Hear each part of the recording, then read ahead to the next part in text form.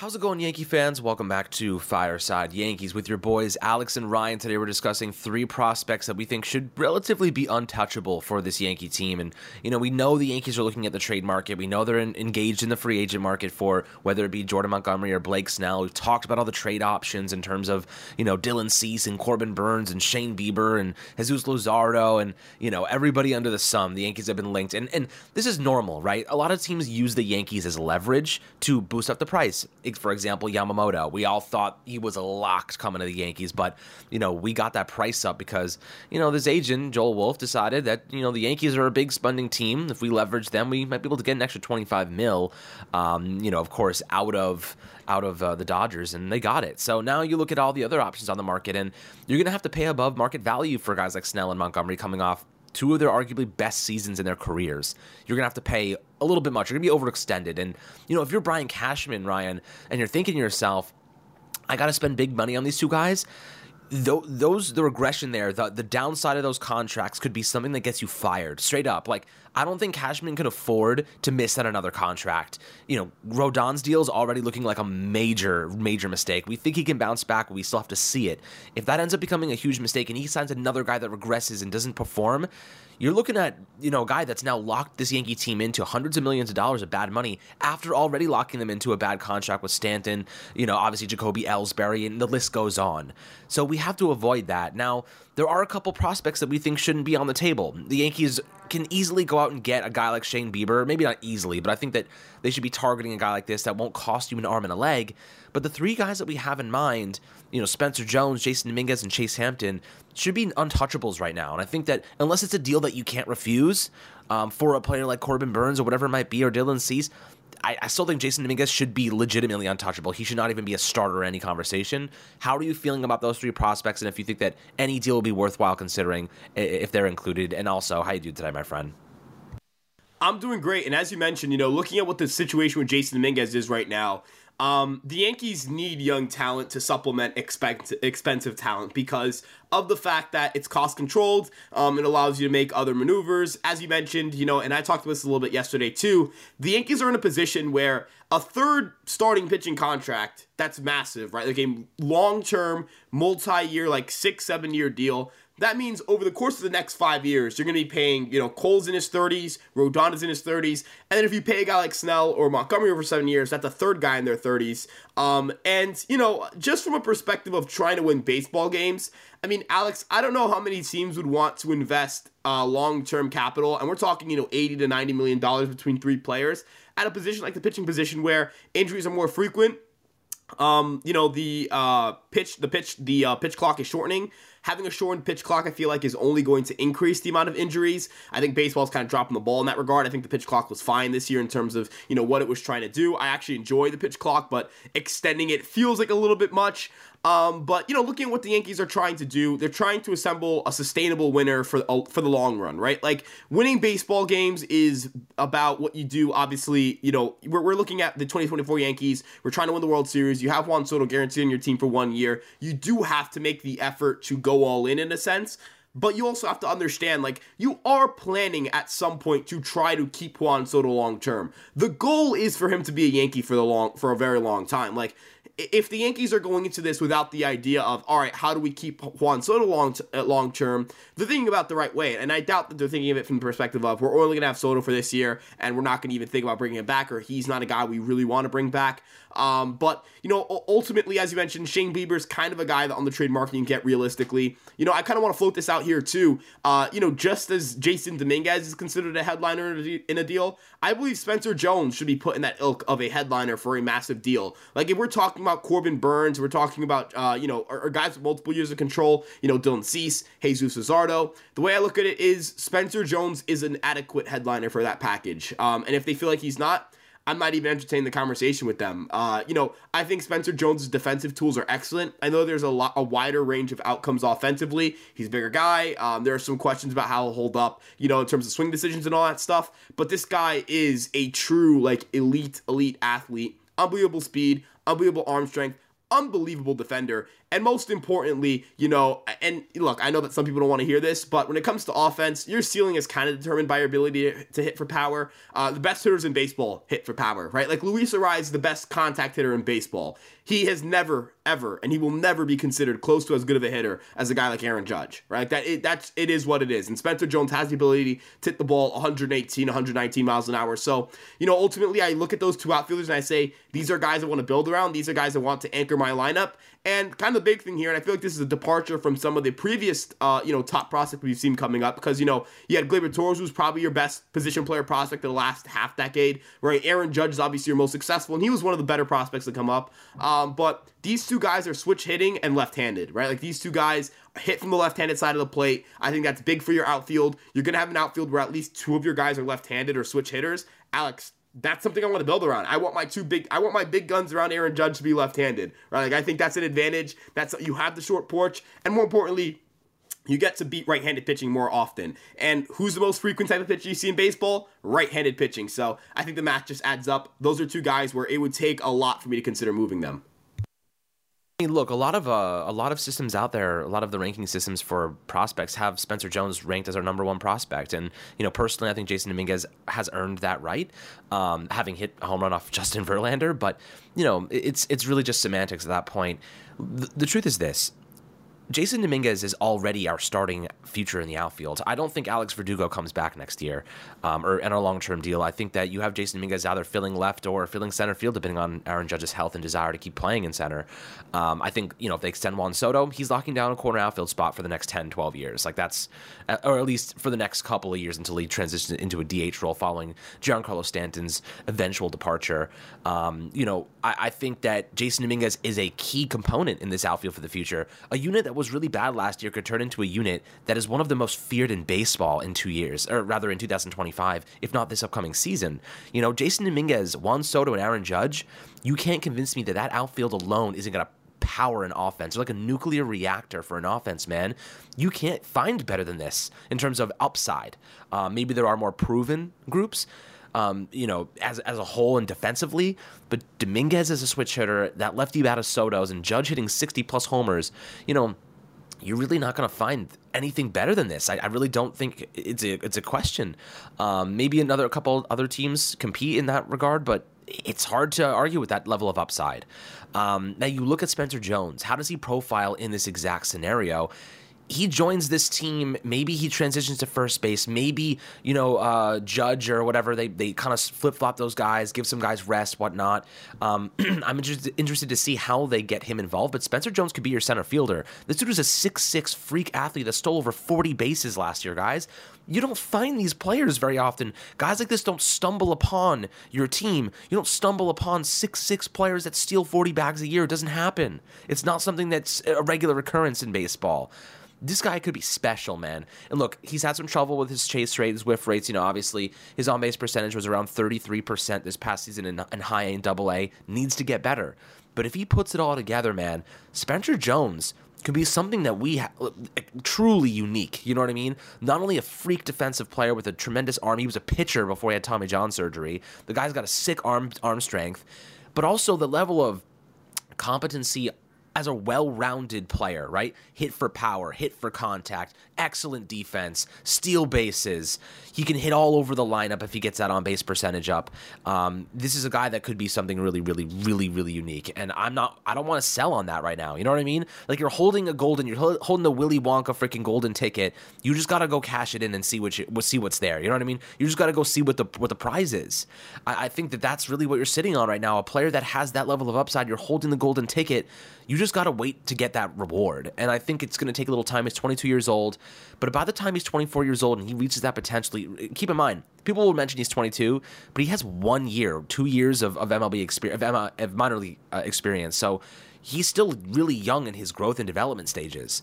I think that he will make his MLB debut, if not this upcoming season, in 2025 as a potential starter.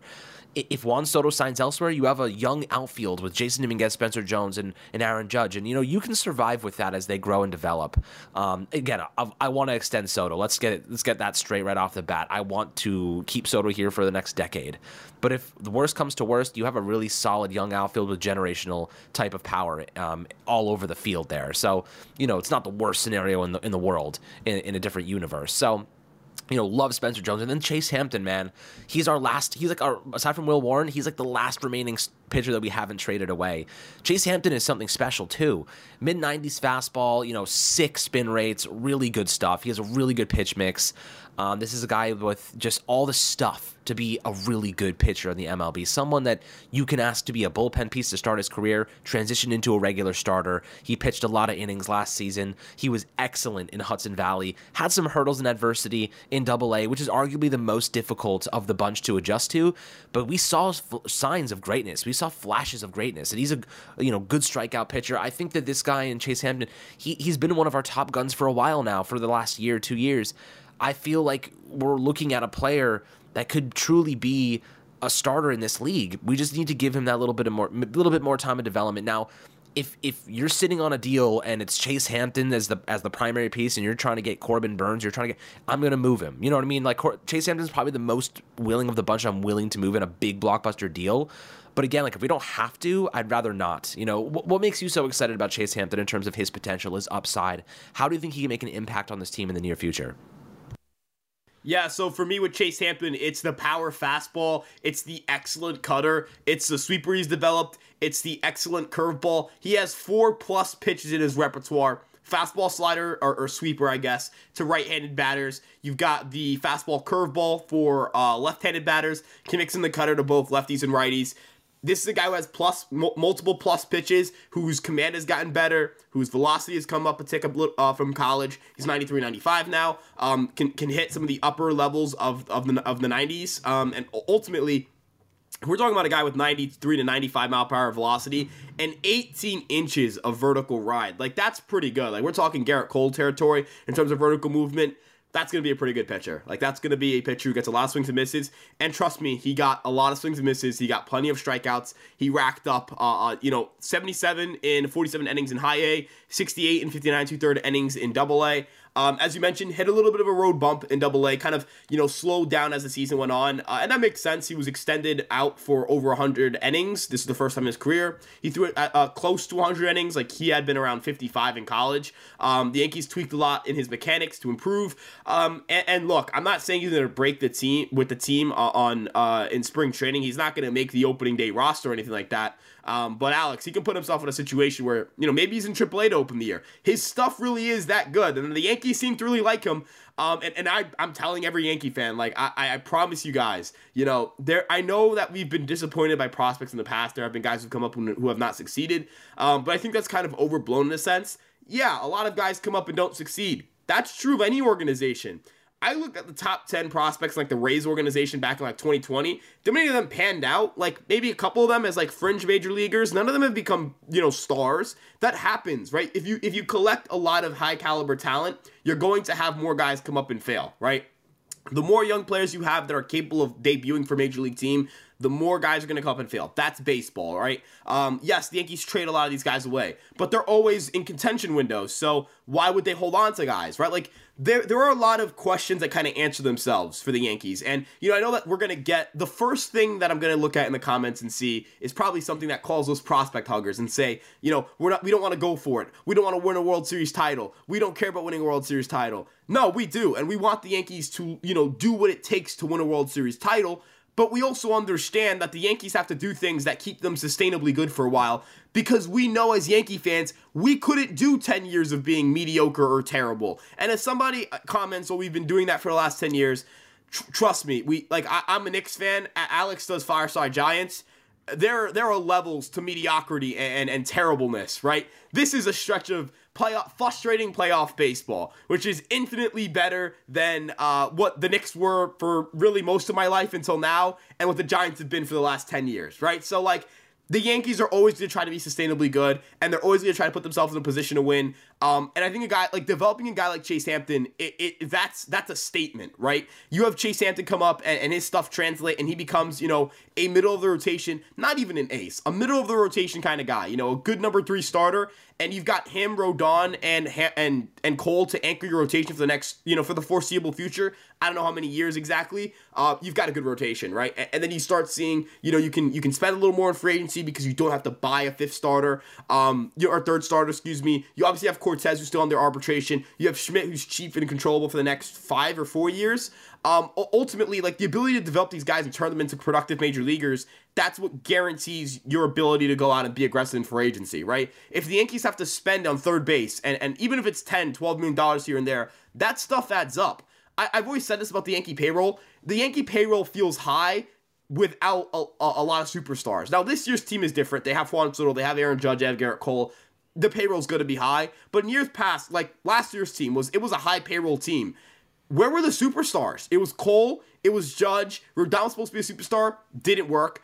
Stan was supposed to be a superstar this year, hasn't worked. Rizzo's making $20 million. LeMahieu's making 15. Hicks is making 10. Donaldson 25. That stuff adds up. That money quickly turns into, it goes from 80 to 90 to 100 to 120, 40, 150, 160. You throw in arbitration, all that stuff. Alex, the Yankees have to finally be able to run payrolls where it's high because they have superstars. It's not high because they have dead contracts. And fostering really good young talent, that's how you avoid those situations. It's a balance, and it's hard to find where exactly that balance should lie. I don't have a perfect answer. Nobody's going to have a perfect answer. But what I do know is that if this guy, and I'm speaking of Chase Hampton here, if he comes up and his stuff maintains where it is in the minor league levels, he's going to be one of the best young pitchers in the game. I'm going to be that confident. I'm going to go bold here. This guy's stuff is really that good, Alex.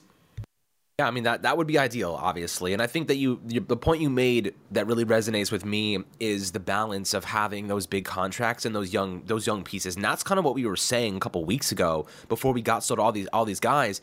You have to have a balance between high contracts, like big contracts, and young guys in arbitration, even pre-arbitration, some of them. So, I think that after 2028, when 2028 comes around, we take the buyout in Giancarlo Stanton's deal. Those bad contracts need to be gone, right? Like Juan Soto, if we extend him, he's going to be a great player. Garrett Cole's still very, very good. Aaron Judge will always be a very good hitter, in my opinion. I think most people would agree with that. Even if he transitions to the DH one day, he'll be a good player. So, you look at, and also that contract's going to look like a steal down the road. So, you're looking at what you have now, great sustainable talent, and guys that aren't busting in their freaking first season. Carlos Rodon is already bad. We hope for the bounce back, but he was bad last year in the first year of his deal. Those are the unsustainable things. Juan Soto is going to be great for a long time. Even if he has a down season, he'll bounce back and be great the next year. He's that level of talent and that level of confidence. He's a monster. Those are the guys you extend. The Yankees have taken too many gambles on injury-prone players. That's my take. You can't do that anymore. You need to go out and get Sotos of the world, lock those guys down for 10 years. Those are the guys you sign long term, and then you develop young talent in hopes of finding those cheap alternatives, like a Peraza, like a Volpe, like a Spencer Jones, like a Jason Dominguez, like a Chase Hampton, like a Clark Schmidt. Those are the guys you need to step up and make positive contributions and impacts at a very cheap cost. But guys, always happy to hear your thoughts below on the prospects we mentioned: Chase Hampton, Spencer Jones, and Jason Dominguez. Do you think they're untouchable? Do you think that they should be traded? Obviously a lot of nuance, a lot of conversation to be had there, but I think for the most part, I would really like to keep those 3 guys if we can. If it's a deal that you can't refuse, then yes, obviously I'm open to moving probably Jones and Hampton. I think Jason Dominguez is off the table altogether. He's 20 years old, dude. I mean, people forget that. People forget that he is 20 years old and hit 4 home runs in 8 MLB games. You saw a flash of what he can do, just a freaking glimpse, just a small light, a small sample size of what type of production this guy could have. Let's not give up on that, man. We've held him out of every single freaking conversation, Luis Castillo, all of it. And this is the chance that we have to get him involved and really give him that job. We're at the freaking finish line. Let's get to the finish line. You know what I mean? So always happy to hear your thoughts below. Make sure to like and subscribe as always. And we'll catch you guys on the next Fireside Yankees episode.